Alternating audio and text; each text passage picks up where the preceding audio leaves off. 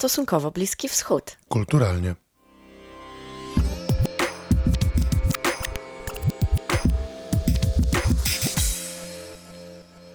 Cześć, witajcie w kolejnym odcinku podcastu w naszym cyklu Stosunkowo Bliski Wschód kulturalnie. Z tej strony jak zawsze Dominika Zembala I Jakub Katulski. Dzisiaj mamy dla Was parę propozycji książek i filmów, seriali do obejrzenia. Tak, właściwie mamy pełną różnorodność, pełen wachlarz, bo mamy jedną książkę, jeden serial i jeden film. Tak, i nawet mamy rozmówczynię w naszym podcaście. To się nie zawsze zdarza w naszym cyklu, a tym razem mamy. Mamy wywiad, udało nam się, mamy nadzieję, że będziecie zadowoleni, ale to jeszcze za chwilę może zdradzimy kto, co i jak, bo podejdźmy do tematów po kolei, z jakimś porządkiem. Ja chciałabym Ci zaproponować, żebyśmy wyszli od filmu, zaczęli od rozmowy o filmie, o którym już właściwie pisałam nawet na naszej stronie internetowej, czyli na www.stosunkowobliskiwschód.pl, recenzję po premierze, kiedy byliśmy w kinie 18 marca, jeżeli się nie mylę. 18 marca była polska premiera i chyba to właśnie wtedy udało nam się do kin zawitać od razu, czyli film Przeżyć. Tak, Przeżyć, dokument, animowany dokument o ucieczce z Afganistanu, ale nie o takiej, o jakiej dzisiaj wszyscy myślimy. Kiedy myślimy o uciekaniu z Afganistanu, od razu pokazują nam się obrazy talibów i 15 sierpnia ubiegłego roku. Nie, Przeżyć jest o ucieczce z dużo dawniejszych czasów. Tak, i pokazuje nam nie tylko ten świat Afganistanu, który właściwie jest głównie w tych początkowych scenach, no to początek drogi, ale potem też pokazuje nam Moskwę z momentu upadku komunizmu, z otwarcia pierwszego McDonalda, straszną korupcję, milicję i taką, no dobrze nam znaną w pewnym sensie pewnie wszystkim, ale szarą wielką płytę. A potem jeszcze przenosimy się do Danii i ten film, on się, to może warto zaznaczyć, on nie dzieje się chronologicznie, tylko jest poszatkowany. Trochę mamy retrospekcję, trochę mamy wspomnienia, a trochę mamy te sceny, gdzie główny bohater opowiada właśnie te swoje wspomnienia na czymś takim, co chyba powinniśmy nazwać terapią. No taką terapią z użyciem przyjaciela tak naprawdę. A tym przyjacielem jest reżyser tego filmu, który postanowił o tym swoim znajomym ze szkoły przygotować film dokumentalny, porozmawiać z nim o jego przeżyciach, o tym, dlaczego uciekał z Afganistanu i jak to się stało, że się znalazł w Europie. No i jeszcze jest jeden wątek, bardzo istotny, kiedy się dowiedział o sobie, że jest homoseksualistą. Tak, ten wątek homoseksualny w pewnym momencie w filmie się pojawia i jest dosyć takim w sumie zaskoczeniem, bo to nie jest coś, czego się spodziewamy, a potem pokazuje tą walkę jeszcze trudniejszą tego chłopca, który nie dość, że musi opuścić swój dom, ucieka przez różne kraje do innych krajów i musi się ukrywać, czy musi zmierzyć się z tym, że jest inny wśród wszystkich innych, no bo jest uchodźcą, tak, jest Afgańczykiem, a mieszka w Danii, to na dodatek jeszcze mierzy się z taką może poczuciem inności, które wynika z tego, że w jego kulturze i wśród jego rodziny bycie homoseksualistą jest czymś absolutnie nieakceptowalnym i to też jest chyba takie trochę metaforyczne przeżyć. No jak z tego wybrnąć, jak to przeżyć wszystko? No ale ostatecznie wiemy o tym, że to wszystko, te wszystkie trudne momenty nasz bohater przeżył. Tak? No, trudno. Ale nie zdradzajmy do końca. Tak, no ale to nie jest duży spoiler, jeżeli jest to... Nie, tylko nie chciałam, żebyś powiedział, że przeżył i jego życie wygląda dziś X, Y, Z czy coś, bo chciałabym, żeby to zostało może niedopowiedziane. Okej, ale wiemy, że przeżył i jest w stanie nam opowiedzieć o tym swoim życiu, o tym, jak ono wygląda dzisiaj, jak wyglądało w ostatnich latach. Jest to film animowany i to jest dość istotne, bo w materiałach promocyjnych, kiedy szliśmy na ten film, widziałem ulotkę, czy właściwie jakiś plakat, szliśmy do kina studyjnego w Krakowie i tam pojawiła się taka informacja, że jest to film porównywany z Walcem z Bashirem Ariego Folmana. I to trochę mnie zbiło z tropu, bo o ile animowany dokument, trochę rzeczywiście to skojarzenie samo się nasuwa. Walc z Bashirem jest jednym z moich ulubionych filmów, jest na pewno moim ulubionym izraelskim filmem. I gorąco polecam, ale myślę, że na Walc z Bashirem w naszym podcaście jeszcze przyjdzie czas. Kiedyś o tym opowiemy więcej. No ale to porównanie jest, poza tym, że mamy animowany dokument, to ono jest trochę nietrafione, bo ten film ma zupełnie inną jakość animacji, która jest trochę męcząca, mnie przynajmniej męczyła. No niestety jest ta łyżka dziegciu w beczce miodu, że ta animacja jest strasznie rwana. Ja o niej powiedziałem, kiedy rozmawialiśmy o tym filmie po wyjściu z sali kinowej, to ja powiedziałem, że ona jest leniwa i takie wrażenie mi sprawiała, jakby zabrakło budżetu na narysowanie odpowiedniej ilości klatek. Nie wiem, ciężko powiedzieć. Może za tym szedł jakiś zamysł, jakaś myśl artystyczna, ale muszę przyznać, że ja jej nie widziałem i mnie ta koncepcja odrzucała. Tak, ja też tego nie kupuję, bo to po prostu męczyło oczy. Trudno się to oglądało. Tak jakby kadr był rwany, trochę tak jakby się zacinał albo za wolno buforował ten film mniej więcej, że cały czas widać, że to są takie ostre, szarpane ruchy, a nie toczy się płynnie ta animacja, więc to było faktycznie trudne do oglądania i moim zdaniem trochę rozpraszające też na dłuższą metę. I jak szliśmy do kina, to porównanie do walca z Bashirem nas bardzo w sumie podekscytowało, że wow, no to musi być niesamowity film, bo walc z Bashirem to jest po prostu klasa sama w sobie. A jak wyszliśmy z kina, to mieliśmy właśnie taki zawód, że to nie było tej klasy kino, że to walc z Bashirem jest czymś zupełnie innym. I wydaje mi się, że bo chyba nawet na plakatach reklamujących film to porównanie się znajduje i ono jest bardzo krzywdzące, ono robi dużo złego temu filmowi, bo idąc bez tego nastawienia, że idę na drugi walc z Bashirem, można wyjść bardziej zachwyconym, niż jak człowiek już sobie wyobrazi, że idzie na takie przeżycie, jakiego dostarcza walc z Bashirem właśnie, bo wtedy wychodzi z kina i jest trochę zawiedziony, a nie powinien być, bo to jest naprawdę bardzo dobre kino. Tak, rzeczywiście jest to film dobry.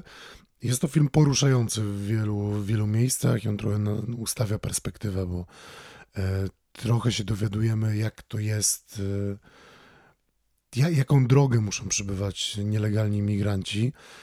No właściwie nielegalny imigrant to jest zły termin, bo to nie sam imigrant jest nielegalny, tylko jakby osoba, która w nielegalny sposób przekracza granicę, ale trochę się dowiadujemy, jak wygląda taka droga, jak wykorzystywani są przez przemytników ludzi, którzy za pieniądze właściwie nie zapewniają gwarancji bezpiecznej podróży.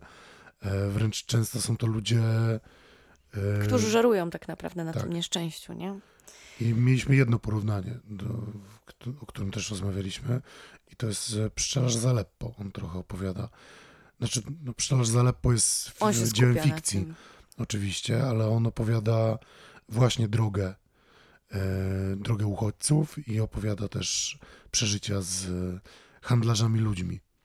Tak, właściwie Pszczelarz z Aleppo jest zbiorem prawdziwych historii, które są sklejone tak, żeby wydarzyły się dwójce głównych bohaterów z grubsza, czy tam plus pobocznym postaciom, ale ta książka też bazuje na faktach, bo te wszystkie materiały do napisania Pszczelarza z Aleppo autorka zbierała poprzez przeprowadzanie rozmów i wywiadów z uchodźcami w obozach, głównie w Grecji. I tak, i to jest zdecydowanie dla mnie bliższe skojarzenie.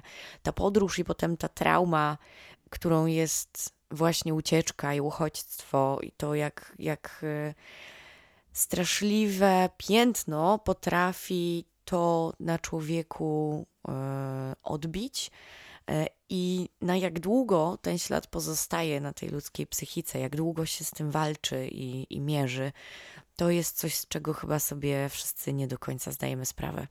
Tak. To jaki werdykt? Polecasz film? Bardzo polecam, zdecydowanie bardzo polecam. Pamiętasz Skalę granatów, Tak, Owoców? Skala granatów.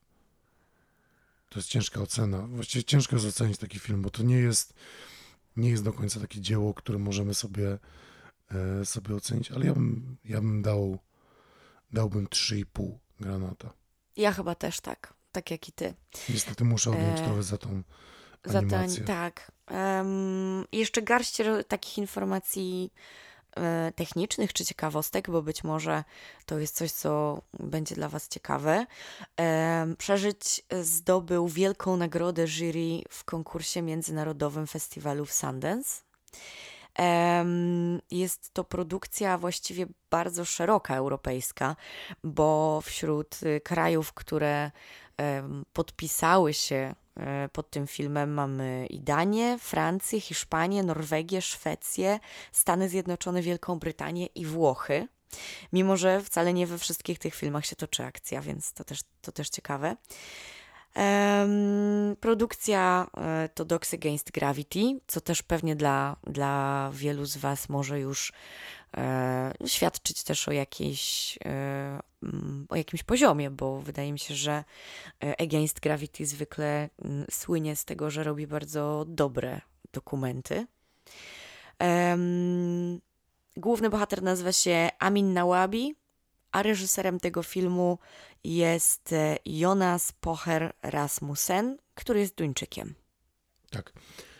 No i to tyle, jeśli chodzi o kwestie techniczne, ale przy Afganistanie trochę jeszcze zostaniemy, bo chcielibyśmy Was teraz zaprosić do wysłuchania rozmowy o książce Buntowniczki z Afganistanu. Być może ją już też kojarzycie. Na naszej stronie możecie znaleźć recenzję mojego autorstwa tej książki.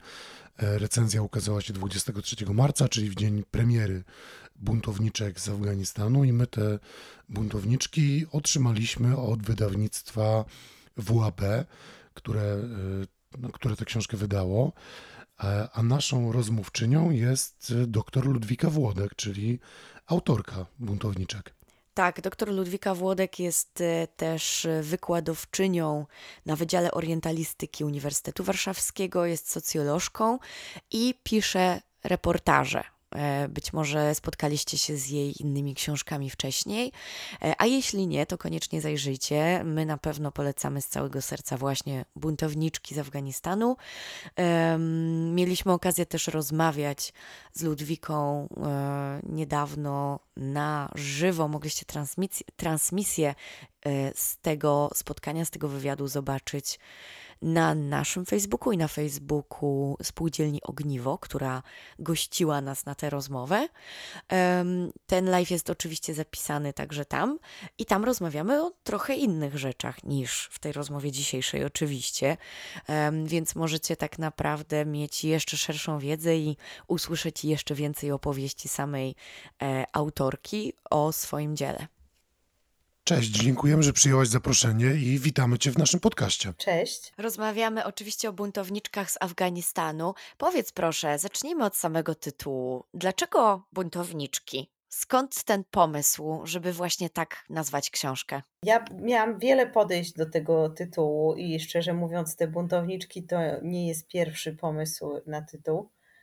Na początku tytuł książki miał być Gdybym była chłopcem, ale później opowiedziałam kilku osobom o tytule i jakoś tak wyszło, że wszyscy myśleli, że ja piszę o osobach, które chcą zmienić płeć, a ja wręcz przeciwnie, piszę o osobach, które nie tylko nie chcą zmienić płci, ale wręcz są dumne z tego, że są kobietami i chcą po prostu prowadzić normalne życie jako kobiety. No więc uznałyśmy razem z Elą Kalinowską, redaktorką prowadzącą z wydawnictwa WAB, że jednak mimo, że ten tytuł jest ładny i taki trochę zagadkowy i trochę poetycki, no to faktycznie może wprowadzać potencjalnych czytelników w błąd. I w związku z tym ja chciałam wymyślić taki tytuł, żeby już miał w sobie słowo Afganistan, żeby nie trzeba było robić podtytułu, no bo wymogi wydawniczego rynku są takie, że ta książka tak od razu ma być widać o czym jest. No i szukałam jakiegoś takiego słowa, które będzie wyrażało to, że te kobiety po prostu buntują się przeciwko otaczającej je rzeczywistości, tradycjom, krępującym je więzom. Nawet myślałam w pewnym momencie, że mogły to być, nie wiem, czarownice z Afganistanu, ale uznałam, że to jednak jest zbyt ironiczne i ludzie też to mogą trochę inaczej odebrać. Te buntowniczki były takim najbardziej naturalnym słowem, jakie mi po prostu przychodziło do głowy. Mój syn, co prawda starszy, skrytykował ten tytuł i mówił, że jest taki prosty, banalny, że bardziej mu się podobają tytuły moich poprzednich książek, ale wydaje mi się, że w tej prostocie też jest jakaś siła, no, że od razu człowiek patrzy na to i mniej więcej domyśla się, o co chodzi. No to właśnie porozmawiajmy o tej sile, bo będą nas słuchać na pewno też słuchacze, którzy o tej książce w ogóle nie słyszeli. To zacznijmy od takiego podstawowego pytania. O czym ta książka jest? Ta książka jest o kobietach, które walczą o emancypację zarówno swoją, jak i innych kobiet. Tak? Bohaterkami tej książki są działaczki na rzecz praw kobiet z Afganistanu. Tak najprościej mogłabym powiedzieć. A jak długo zbierałaś materiały do buntowniczek? Powiedz, czy to był żmudny proces, czy to raczej szybko ci przyszło? Jakoś tak od razu wiedziałaś, o kim chcesz pisać i czułaś ten temat, że on już gdzieś tam w tobie siedzi? Ja o kobietach afgańskich pisałam teksty od wielu, wielu lat. Od pierwszego razu, kiedy byłam w Afganistanie w 2008 roku. Temat kobiet w Afganistanie, praw kobiet, tego, co kobiety robią, żeby sobie to pole praw, pole tego, co im wolno, poszerzyć, mnie zajmował. I w pewnym sensie dlatego można powiedzieć, że ja to zbierałam od tego 2008 roku, to by wychodziło ile? Od 14 lat. Prowadziłam też na uniwersytecie, do dzisiaj zresztą prowadzę taki OGUN, czyli wykład ogólnouniwersytecki o sytuacji kobiet właśnie w Afganistanie, Iranie i Azji Środkowej, w którym porównuję sytuację kobiet w tych trzech regionach.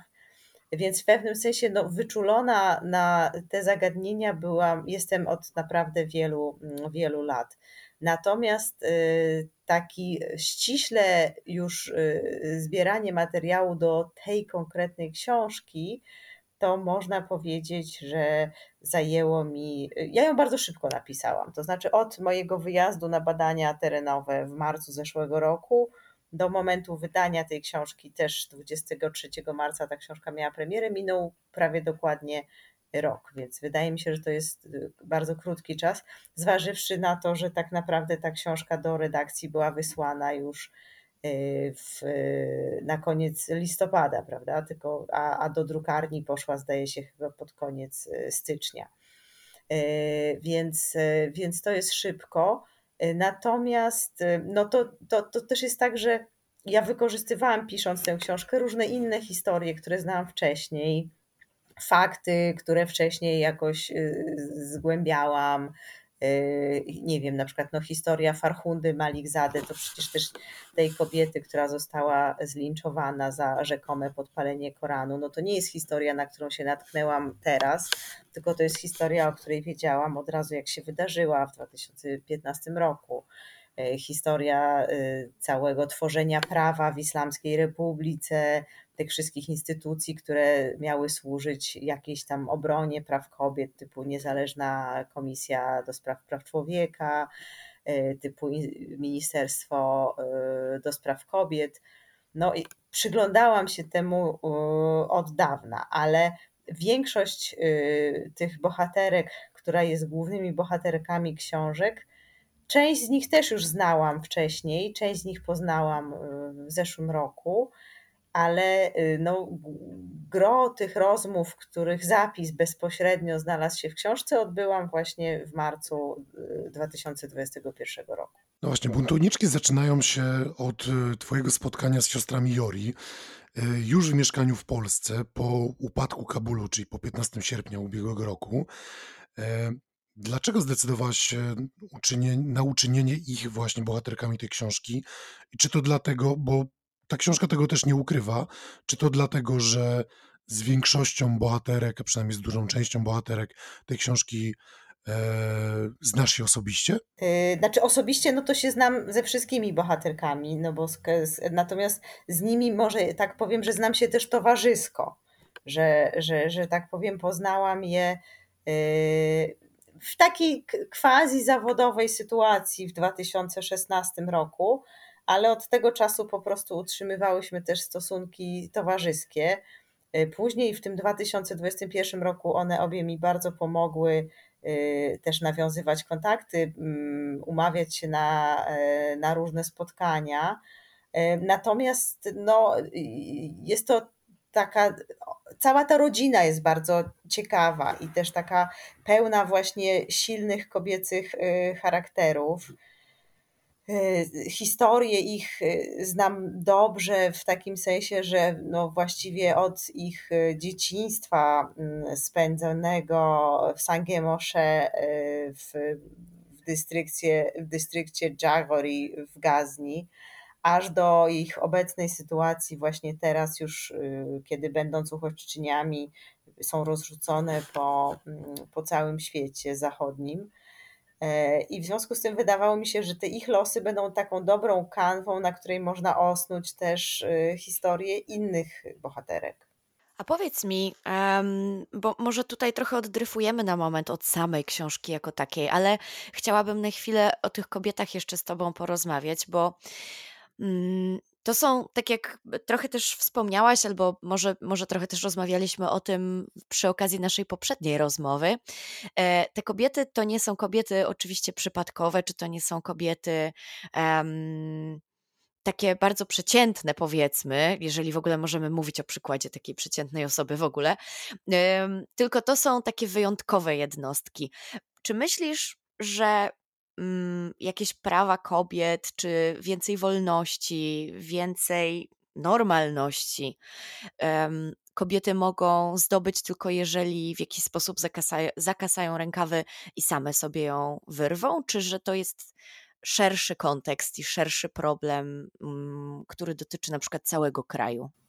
O Afganistanie mówimy tylko, tak? Tak, o Afganistanie. Możemy mówić szerzej, jeżeli chcesz, ale myślę, w głowie mam Afganistan, jak zadaję to pytanie. Okej, to znaczy, no, mi się wydaje, że w ogóle każde wywalczenie sobie przez grupę dyskryminowaną większych praw zawsze jest bardzo trudne i zawsze wymaga ogromnej dyskryminacji, no bo to idzie na niekorzyść interesów tych osób, które z kolei jakby czerpią korzyści z tego, że te osoby dyskryminowane są właśnie dyskryminowane. I oczywiście wszystko, ja uważam, że wszystko co prywatne jest tak naprawdę polityczne i że nawet, zresztą chyba wydaje mi się, że dosyć dobrze pokazuje w książce, że tam nie wiem, taka walka o władzę w domu między, nie wiem, znaczy nawet nie tyle o władzę, ale o decydowanie o samej sobie między córką a ojcem, między bratem a siostrą, no też jest w pewnym sensie częścią tej wielkiej walki politycznej o równouprawnienie kobiet. I oczywiście to jest tak, że w czasie trwania tej Islamskiej Republiki Afganistanu, kiedy w Afganistanie rządził no, jakby można to szczerze powiedzieć, narzucony przez Amerykanów, którzy weszli tam po prostu zbrojnie rząd i pilnowali tego, żeby ten rząd się utrzymał u władzy, no nie tylko za pomocą miłych słów i też nie tylko i wyłącznie za pomocą ogromnych pieniędzy wkładanych w Afganistan, ale też po prostu zbrojnie, mając tam armię, wspierając afgańskie wojsko, tocząc walki. To jednak nie wystarczyło. To znaczy, ta rama prawna rzeczywiście została stworzona dzięki naciskowi Stanów Zjednoczonych i w ogóle całej tej zachodniej koalicji. Tak? Została przyjęta konstytucja, która jest bardzo liberalna, była, no bo ona już nie obowiązuje niestety, jest bardzo liberalna, gdzie są expressis verbis takie sformułowania, jak właśnie to, że wszyscy obywatele są równi, że nie można nikogo dyskryminować ze względu na płeć, ale też na przykład, nie wiem, wyznanie czy pochodzenie etniczne. Zostały ustanowione takie instytucje, jak właśnie ta Niezależna Komisja Praw Człowieka, zostały ustanowione kwoty w parlamencie dla kobiet, Ministerstwo do Spraw Kobiet i tak dalej, ale mimo wszystko każda rzecz, która była poszerzeniem praw konkretnej kobiety, tak naprawdę wymagała od niej dużej determinacji. To znaczy, że gdyby Afganki nie chciały sobie tych praw wywalczyć, to samo prawo stanowione by nie wystarczyło, dlatego że no wiadomo, że zmienia kulturę, obyczaje, zmienia się dużo trudniej niż system prawny i Afganistan przez tych 20 lat istnienia Islamskiej Republiki Afganistanu był doskonałym przykładem tego. Wiele moich bohaterek i też kobiet Afganek, które znam, a których akurat losy nie znalazły się w tej książce, zawsze powtarza, że my musimy walczyć z całym społeczeństwem, że ta mentalność talibska, ona tkwi w ludziach od pokoleń, że talibowie, to jest też taka ładna historia afgańska, no, że talibowie się wzięli tylko i wyłącznie z pakistańskiej interwencji, zostali narzuceni z zewnątrz. Pod względem politycznym tak, to jest prawda. Natomiast jednak no, jakby są też produktem poniekąd tego społeczeństwa i w tym społeczeństwie te tendencje takie właśnie patriarchalne, braku poszanowania dla praw kobiet, dyskryminowania kobiet, mało tego w ogóle nie traktowania kobiet jak ludzi, tylko wkładania ich do jakiejś w ogóle gorszej kategorii ludzkości, no one są dosyć stare, bo po prostu w ogóle w tradycyjnych społeczeństwach tak jest. I dlatego wydaje mi się, że ta determinacja po prostu była bardzo potrzebna. Oczywiście to nie powinno tak być. Nie powinno być tak, że tylko osoby silne psychicznie i takie no, mające ogromną wolę walki mają zagwarantowane swoje prawa. W idealnym świecie powinno być tak, że prawa mają wszyscy i osoby słabe, i nieśmiałe, i wycofane, a nie tylko takie kobiety, które po prostu jak traktor idą przez życie. A myślisz, że być może to, czego zabrakło, bo mówisz o różnych elementach, prawda? I o tym zbrojnym, i o politycznym, i o tym, jak ten patriarchat się rozsiadł właściwie na dobre. Nie myślisz, że być może to, czego zabrakło, to ta droga edukacyjna dla na przykład już od małego chłopców właśnie, niekoniecznie już nawet samych dziewczynek, tego, żeby ich właśnie uczyć, że hej, nasze koleżanki, one są takie same, one są takimi samymi ludźmi, one powinny mieć takie same prawa. Może czy Afganistan kiedyś do tego, no, kiedyś to mam nadzieję oczywiście, ale czy to mogłaby być jakaś droga, która mogłaby rzeczywiście może lepiej się sprawdzić? Oczywiście wykształcenie to jest podstawa i bez kształcenia całego społeczeństwa, zarówno dziewcząt, jak i chłopców, nigdy nie będzie równouprawnienia, nigdy nie będzie przestrzegania praw kobiet. W Afganistanie faktycznie przez 20 lat istnienia tej Islamskiej Republiki Afganistanu bardzo dużo zrobiono, żeby poziom wykształcenia podnieść i podniesiono go, ja bym tak powiedziała, w sposób znaczący, o kilkanaście punktów procentowych, co jest naprawdę bardzo, bardzo dużo. Natomiast no, nawet przez tych 20 lat to nie było tak, że 100% dzieci chodziło do szkoły. Były takie prowincje, zwłaszcza na południu kraju, zwłaszcza w tych rejonach, gdzie toczyły się walki, gdzie czasem talibowie przejmowali kontrolę nad poszczególnymi dystryktami lub gdzie po prostu mieszkała bardziej tradycyjnie nastawiona ludność, często pochodzenia pasztuńskiego, gdzie szkoły nie funkcjonowały albo gdzie do szkół posyłano jednak tylko chłopców, a dziewczynek znacznie mniej. W innych regionach to szkolnictwo funkcjonowało bardzo dobrze, prawie 90% dzieci do szkół chodziło.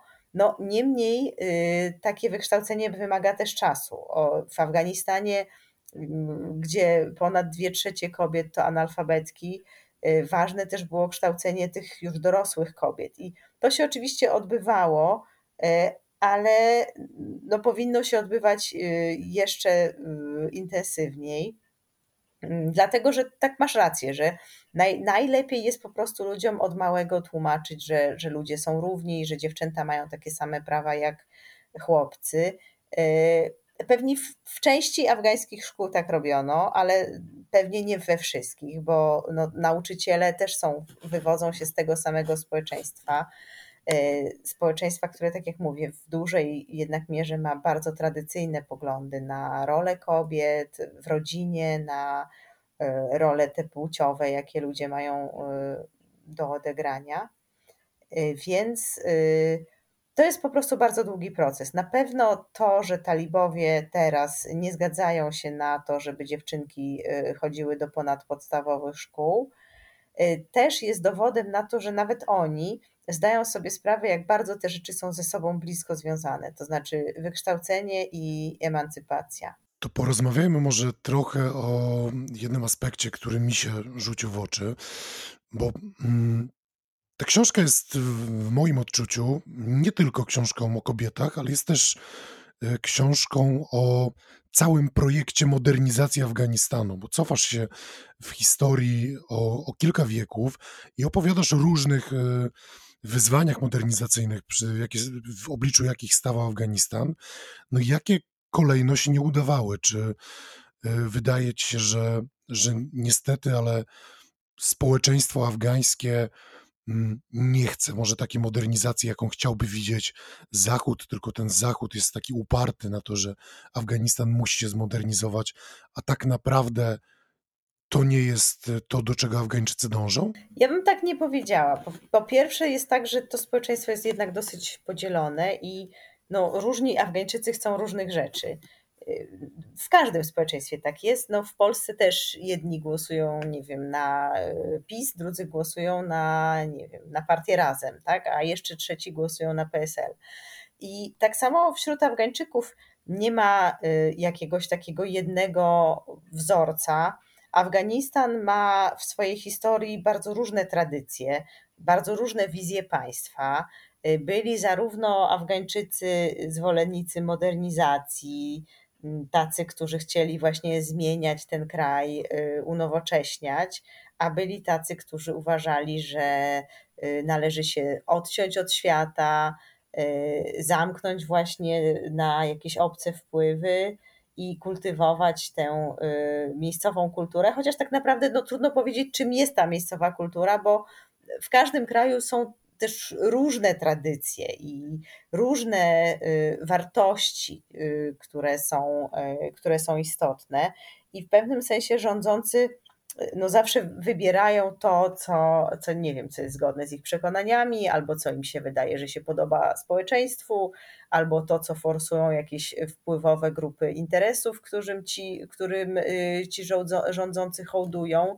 I dokładnie tak samo jest w Afganistanie. Oczywiście te grupy, które są przeciwko modernizacji Afganistanu, które czerpią korzyści, no chociażby materialne z tego, że Afganistan nie jest zmodernizowany, bo na przykład właśnie wtedy jest łatwiej zyskiwać wpływy, łatwiej manipulować tym społeczeństwem, no to one będą sprzedawały taką wersję, że modernizacja to jest pomysł zachodni, zupełnie sprzeczny zupełnie sprzeczny właśnie z tymi wartościami rdzennie afgańskimi. I ta tradycja jest stara, no, ma już chyba ze 200 lat. Każdy władca afgański, na przykład jeszcze kiedy Afganistan był królestwem, który próbował coś zmieniać, zawsze miał przeciwko sobie silną grupę różnych wpływowych osób, które właśnie próbowały pokazać, że to jest władca będący pod zbyt silnym wpływem zagranicy, że to jest władca, który zaprzedał się Zachodowi albo który działa w sprzeczności z religią islamu, co często zupełnie nie było prawdą. Te sposoby modernizowania Afganistanu też były różne. Robiono to w takim nacjonalistycznym duchu, robiono to w takim duchu, powiedziałabym, etatystycznym, robiono to na wzór komunistyczny, próbowano stworzyć też taką oświeconą wersję islamu. Sposobów było bardzo, bardzo wiele. Niestety żaden ten projekt modernizacyjny w Afganistanie nie został doprowadzony do końca. Trochę właśnie ze względu na to nieszczęśliwe położenie Afganistanu, że Afganistan jest takim krajem frontowym pomiędzy właśnie różnymi blokami na świecie, które się między sobą ścierają, że Afganistan jest takim poligonem, na którym walczył ze sobą najpierw, nie wiem, Imperium Rosyjskie z Imperium Brytyjskim, później z kolei świat zimnej wojny, Zachód ze Wschodem, później z kolei właśnie jeszcze do tej rozgrywki dochodziły kolejne państwa regionalne, które na przykład zyskiwały niepodległość, tak jak Pakistan, tak jak trochę krajów Azji Środkowej. No, jak się dalej potoczą losy Afganistanu, to trudno mi prorokować. Natomiast no, ewidentnie teraz jesteśmy w tej fazie regresu i trochę zaprzepaszczania tych zdobyczy, które przez ostatnich 20 lat Afganistan osiągnął. Ale wydaje mi się, że w pewnym sensie no, jakby społeczeństwo, ono mimo wszystko, mimo tych przeciwności, ono cały czas się troszkę zmienia. No, cały czas nam przyrasta ten procent ludzi wykształconych. Dzisiejszy świat też jest dużo bardziej połączony zresztą między sobą niż kiedyś. No, nie da się zupełnie ludzi odciąć, nie wiem, od mediów społecznościowych, od takiego orientowania się na to, jak wygląda życie w innych krajach. I dlatego ja wierzę, że ta obecna faza regresu będzie po prostu krótka, mam nadzieję. Oby tak było. Wróćmy jeszcze w tej naszej rozmowie do samego procesu pisania książki, do samych buntowniczek, bo wydaje mi się, że takim bardzo ciekawym elementem tego wszystkiego jest sam proces pisania i w ogóle taki warsztat reporterski. Uchylisz nam i naszym słuchaczom i słuchaczkom trochę rąbka tajemnicy, jak taka praca nad książką się toczy, który etap na przykład jest twoim ulubionym, a który najbardziej znielubianym czy najżmudniejszym? Najżmudniejszy to jest na pewno ostatni, kiedy trzeba 3 razy pod rząd czytać własną książkę. I to jest już koszmar po prostu, bo już człowiekowi się wydaje, że zna tę książkę na pamięć, już ma jej trochę dosyć, już by chciał wreszcie ją wysłać do drukarni, a tutaj trzeba czytać kolejne wersje, korekty i sprawdzać, czy wszystko się dobrze przeniosło i czy aby na pewno już nie ma żadnych chociaż drobnych poprawek. Natomiast wszystkie inne etapy w zasadzie bardzo lubię. To znaczy, na pewno lubię ten etap taki koncepcyjny, kiedy człowiek w ogóle myśli, o czym ta książka będzie i tak sobie trochę marzy i się zastanawia, czym się interesuje i co jest realnie do zbadania w świecie i sobie wybiera temat. Drugim fajnym momentem są na pewno badania terenowe i wyjazd na miejsce i rozmowy z ludźmi, i takie trochę zapamiętanie się w tej realności tego świata, o którym się chce pisać. To często jest raz, a często jest kilka razy. Także to też bardzo lubię. Bardzo lubię też ten taki moment, kiedy się opracowywuje taką intelektualną koncepcję książki, to znaczy jak te historie będą przechodzić jedna w drugą, co damy na początek, co damy na koniec, jak sobie poradzić na przykład z chronologią, a jak pewne procesy zilustrować historiami ludzkimi, czyli cała ta taka konspekt książki, kiedy powstaje. Fajne jest też pisanie poszczególnych historii, poszczególnych rozdziałów. Bardzo przyjemny jest ten moment, kiedy się po raz pierwszy całą książkę czyta już przed wysłaniem do wydawnictwa. Taka redakcja z dystansu, nie wiem, po miesiącu, kiedy ta książka jest czytana przez najpierw redaktora prowadzącego, później już przez tego redaktora, najczęściej w ogóle to w rodzaju żeńskim powinnam mówić, bo jednak głównie przy książkach taka jest prawda, że pracują kobiety. Ja przynajmniej mam takie doświadczenie, chociaż nie zawsze. Ale akurat przy tej książce tak było. I właśnie sczytywanie tej książki po raz drugi, kiedy już się ma większy dystans, więc się widzi czasem jakieś niezręczności, czasem nagle się wpada na genialny pomysł, że coś wystarczy przenieść w inne miejsce i wtedy to wszystko, te puzzle będą się układały jeszcze lepiej. No jak mówię, jedyny moment, którego nie lubię, to jest sama ta końcówka, kiedy już po prostu otwieram tego PDF-a i robi mi się niedobrze na sam widok tych poszczególnych rozdziałów i już bardzo chcę, żeby to było za mną. Jeszcze na sam koniec zwróćmy uwagę na pewien aspekt, który ja bardzo zwracam na to uwagę, a mianowicie na transliterację, bo często stawia się w książkach, które opowiadają o pewnym, powiedzmy, egzotycznych częściach świata, stawia się w tych polskich książkach na transliterację anglojęzyczną, a w twojej książce postawiłaś na transliterację polską i co więcej jeszcze transliterację uproszczoną, bo transliterację ze słuchu. Dlaczego? Angielska mnie strasznie razi i tego wiedziałam, że nie chcę zrobić. Uważam, że to jest taki brak szacunku dla polskiego czytelnika. Prowadzi to często do tego, że niektóre nazwy w Polsce się wymawia w sposób absurdalny. Non-stop tak jest, że nie wiem, mówimy na przykład o Nangar Khel, ta słynna obstrzelana przez polską artylerię wioska w Afganistanie. Ludzie mówią, nawet spotkałam się z tym, że ktoś mówił Bukhara. I jakby Polacy nie znają tych zasad angielskiej transkrypcji. Nie wiedzą, że KH to jest H i że na przykład potrafią mówić Khan, a nie Han. Zresztą ja nie mam o to pretensji, bo jakby nie każdy musi wiedzieć, jakie są zasady angielskiej transkrypcji.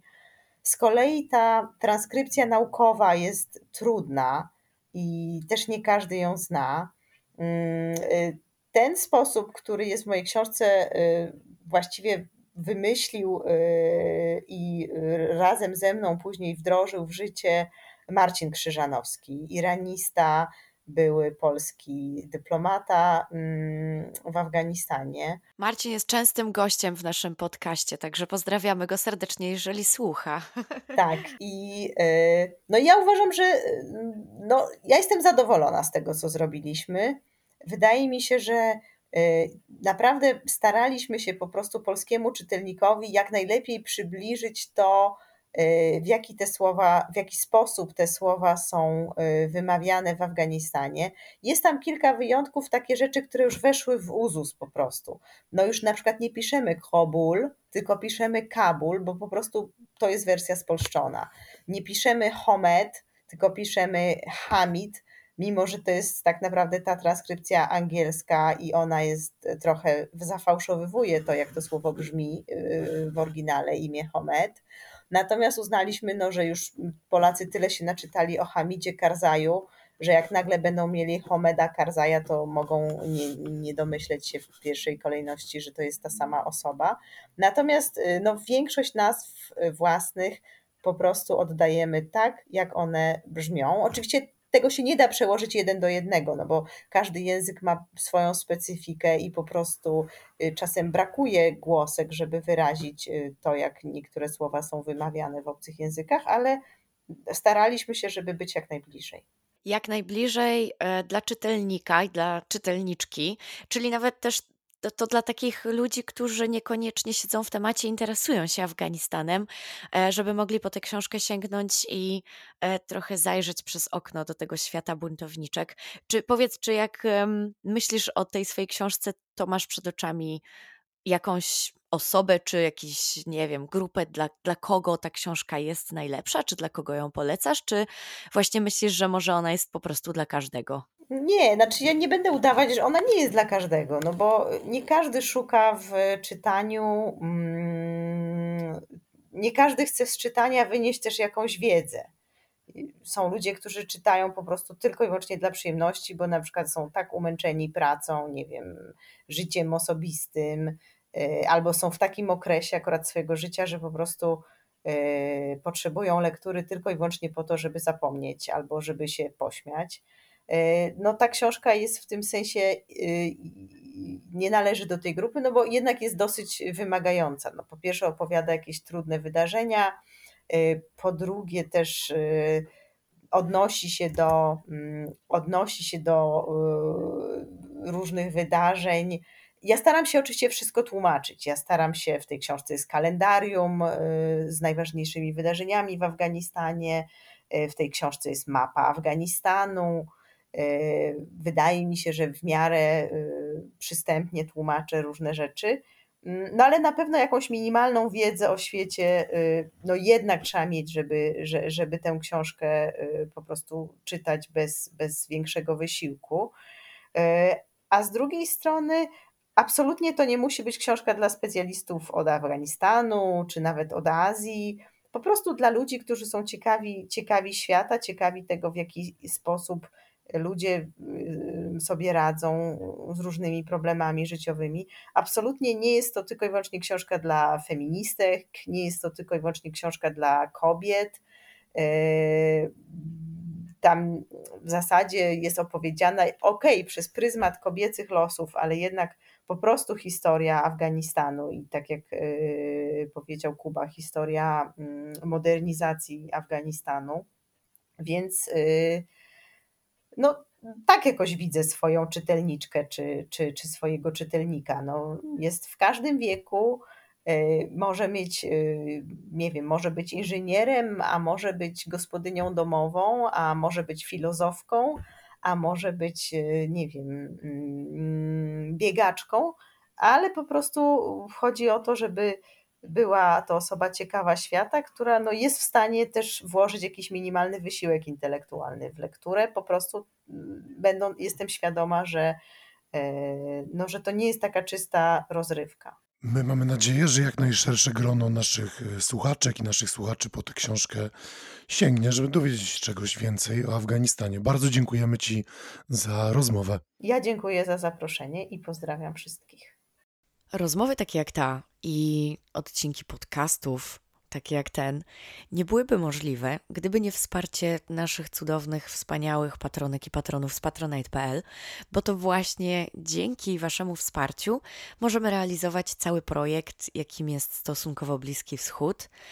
Na dodatek możemy go realizować dla Was za darmo i bez reklam. I bardzo Wam za to dziękujemy.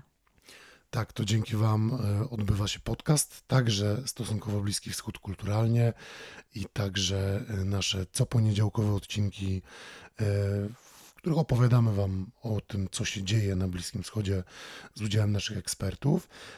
To dzięki Wam odbywa się Wielbłąd Prasowy, czyli nasz cowtorkowy przegląd polskiej prasy, w którym w tygodnikach szukamy treści bliskowschodnich, w tygodnikach od lewa do prawa przez centrum. Zapraszamy Was na nasz Facebook i na nasz Instagram. Tam możecie do nas dołączyć i z nami porozmawiać w czasie każdego wielbłąda we wtorek o 18:00.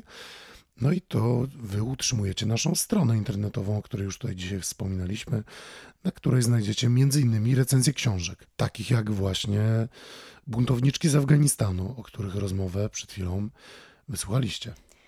Tak, i nie tylko książek, ale też i filmów, o których rozmawialiśmy przed chwilą. Jeżeli ktoś z Was jeszcze nas nie wspiera, a być może myśli sobie o tym, że chce zacząć, zapraszamy Was bardzo serdecznie do wejścia na stronę patronite.pl. Tam możecie za pomocą lupki takiego paska na samej górze strony wpisać stosunkowo Bliski Wschód, wyszukać dzięki temu nasz profil i tam już strona Was dalej poprowadzi. Rozpisane są wszystkie progi. Każda złotówka i każda wpłata ma dla nas ogromne znaczenie. Każda z nich nam bardzo pomaga i za każdą jesteśmy bardzo wdzięczni. A teraz może nie przedłużajmy już, tylko porozmawiajmy o trzecim dziele w tym tygodniu, w tym miesiącu, którym jest również dokument, ale tym razem serial, tak? I jest to serial Netflixowy. Tak, jak zostać tyranem.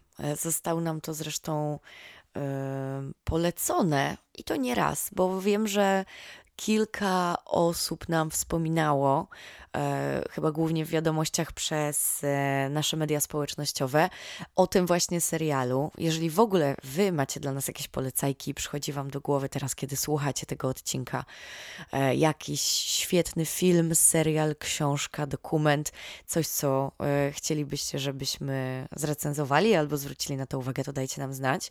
Tak właśnie wpadliśmy na Netflixową produkcję z zeszłego roku, Jak zostać tyranem. Zabraliśmy się za to, bo to nie jest serial tylko i wyłącznie o Bliskim Wschodzie, ale zabraliśmy się za to dlatego, że pojawiają się tam dwie bardzo znane osobistości z Bliskiego Wschodu, a mianowicie Saddam Hussein i Muammar Kaddafi. Tak? Jeden odcinek jest poświęcony właśnie Saddamowi, drugi Muammarowi, bo ta produkcja ma bardzo ciekawą konstrukcję. Jej narratorem jest Peter Dinklage, którego być może część z Was już zna, choćby z roli Tyriona Lannistera w Grze o Tron. Ja stąd głównie znam Petera. No i Peter jest narratorem. Cała konstrukcja produkcji wygląda tak, że narrator przekonuje widza, że każdy ma w sobie żądzę zdobycia władzy i zapanowania nad światem, ale tylko niektórym się to udaje.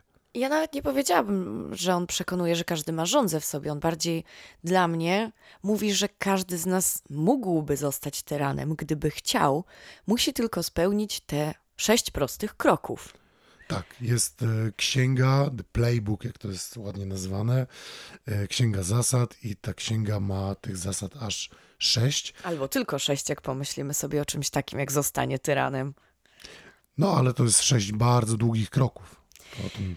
Tak, i to, co jest fajne właśnie, bo kiedy zasiedliśmy do oglądania tego serialu, to ja sobie pomyślałam, że po prostu każdy odcinek będzie o innej osobie, od początku do końca i tyle, i że to będzie tak bardzo klasycznie skonstruowany dokument, a dla mnie to był duży plus, że punktem wyjścia było właśnie coś innego. Punktem wyjścia było to, że te 6 kroków to każdy jeden to osobny odcinek i co prawda w każdym z odcinków któryś z tyranów wybranych do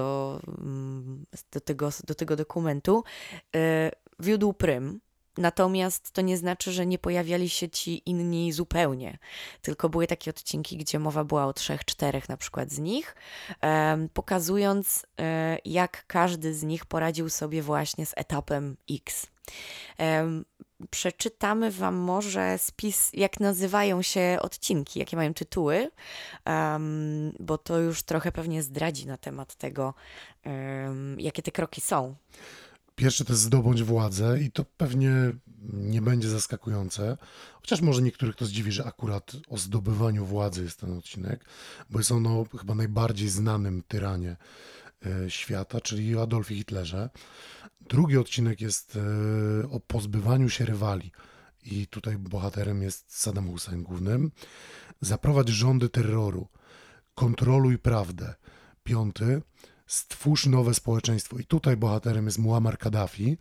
No i ostatni, rządź bez końca. I rządź bez końca no rzeczywiście jest jedynym odcinkiem o właściwie całej dynastii tyranów, która nadal rządzi Koreą Północną i nie zanosi się na to, żeby w najbliższej, a nie nawet dalszej przyszłości tą Koreą przestała rządzić.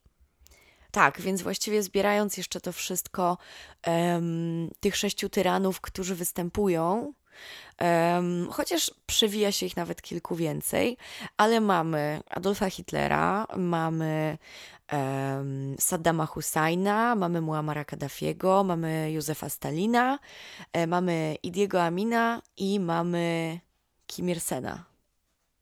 No właśnie całą dynastię Kimów. Właściwie tak, całą dynastię, ale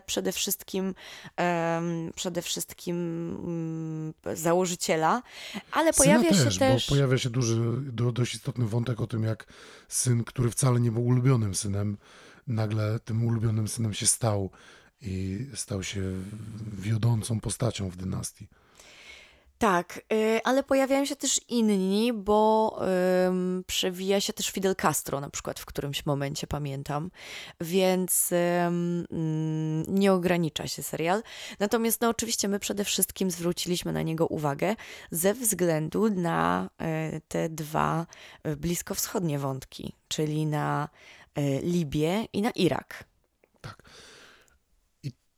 To jest też bardzo fajnie zrealizowany dokument, bo pomijając już to, że on ma dość rozrywkową tak naprawdę formę, on ma animowane elementy i one są bardzo ładnie animowane, a w każdym razie są animowane w bardzo ciekawy sposób. I w to są wplecione materiały takie dokumentalne, filmy albo zdjęcia prawdziwe z historii, tak? Z jakichś tam marszy na przykład w Berlinie z Hitlerem albo zdjęcia takie słynne, na pewno kojarzycie, Stalina z różnymi osobami, które potem były wymazywane z tych zdjęć. Albo zdjęcia z młodości Stalina. Też takie są, tak. Nie, no w ogóle jest to bardzo dobrze zrobiony dokument, moim zdaniem bardzo dynamiczny i też to powoduje, że ciekawiej, szybciej się go ogląda, bo bardzo dużo się zmienia na ekranie. Jest bardzo szerokie też grono ekspertów, które pojawia się w rozmowach z twórcami. Jest to cała sieć tych ekspertów. Mamy tych ekspertów, naukowców, dziennikarzy, politologów, historyków. No i też byłych polityków. Jest na przykład niedawno zmarła Madeleine Albright. Tak, to prawda. Zobaczenie jej na ekranie było takie w sumie łapiące za serce, można by powiedzieć. Polecamy waszej uwadze te produkcje Netflixa. I to chyba będzie już wszystko, o czym chcieliśmy wam opowiedzieć w tym tygodniu. Jeszcze granaty na 5. Ja myślę, że dałabym 4. Ja myślę, że dałbym nawet 4,5. Taka jest moja ocena. Bardzo wysoka ocena. Jest to bardzo dobry dokument, bardzo ma rozrywkową formę. Wiadomo, on nie wyczerpuje tematu, no bo to są odcinki, które mają po 25-30 minut, ale jeśli uznamy... On na pewno w wielu miejscach też trochę spłyca lub upraszcza, no bo wymaga tego trochę ta forma i ten ograniczony czas, więc to oczywiście nie jest, tak jak mówisz, nie, wyczerpujące źródło historyczne, ale jest to fajna, ciekawa taka pigułka wiedzy i wydaje mi się, że warto do tego zajrzeć. A na pewno może kogoś zachęcić do pogłębiania dalszej wiedzy i do pogłębiania własnej wiedzy i do dalszych dociekań. Tak, i ja chciałam jeszcze tylko dodać, bo ty wspomniałeś, że to jest zabawne. To jest i zabawne. On ma rozrywkową formę. Tak. Ona jest... Są takie momenty, gdzie jest jakoś tam to prześmiewczo pokazane i jest ta forma może w pewnym sensie trochę rozrywkowa momentami, ale oczywiście jest tam też bardzo dużo bardzo poważnych wątków, które nie są w ogóle rozrywkowe, tylko są przedstawieniem człowieka jako tyrana, który krzywdzi swoje społeczeństwo.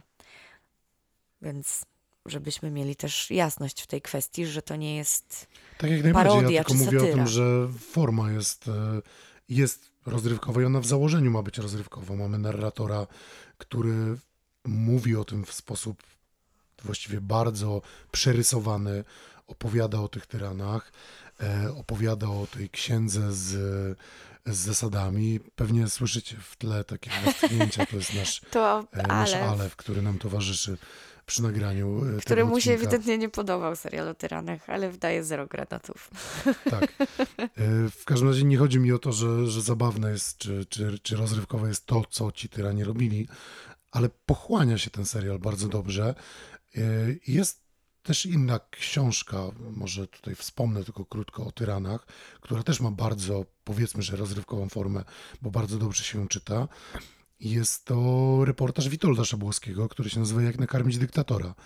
I on opowiada z kolei o tym, jak wygląda życie kucharzy znanych dyktatorów i tam też pojawia się Saddam Hussein, więc to też warto przeczytać. No a jak zostać tyranem, koniecznie w wolnej chwili obejrzyjcie. Polecamy wam też oczywiście kolejne odcinki Stosunkowo Bliski Wschód kulturalnie w każdy pierwszy czwartek miesiąca. Mamy nadzieję, że będziecie z nami nie tylko na tych kulturowych odcinkach, ale także na tych cotygodniowych poniedziałkowych. Na wielbłądach prasowych we wtorki 18:00, no i że będziecie do nas zaglądać i na media społecznościowe i na naszą stronę, a jeżeli tylko chcielibyście się z nami skontaktować, to zachęcamy was oczywiście do pisania do nas, tak poprzez właśnie naszego Facebooka czy Instagram, jak i na nasz adres mailowy, na adres kontakt@stosunkowobliskiwschód.pl. A tymczasem dziękujemy wam i do usłyszenia już w poniedziałek. Do usłyszenia.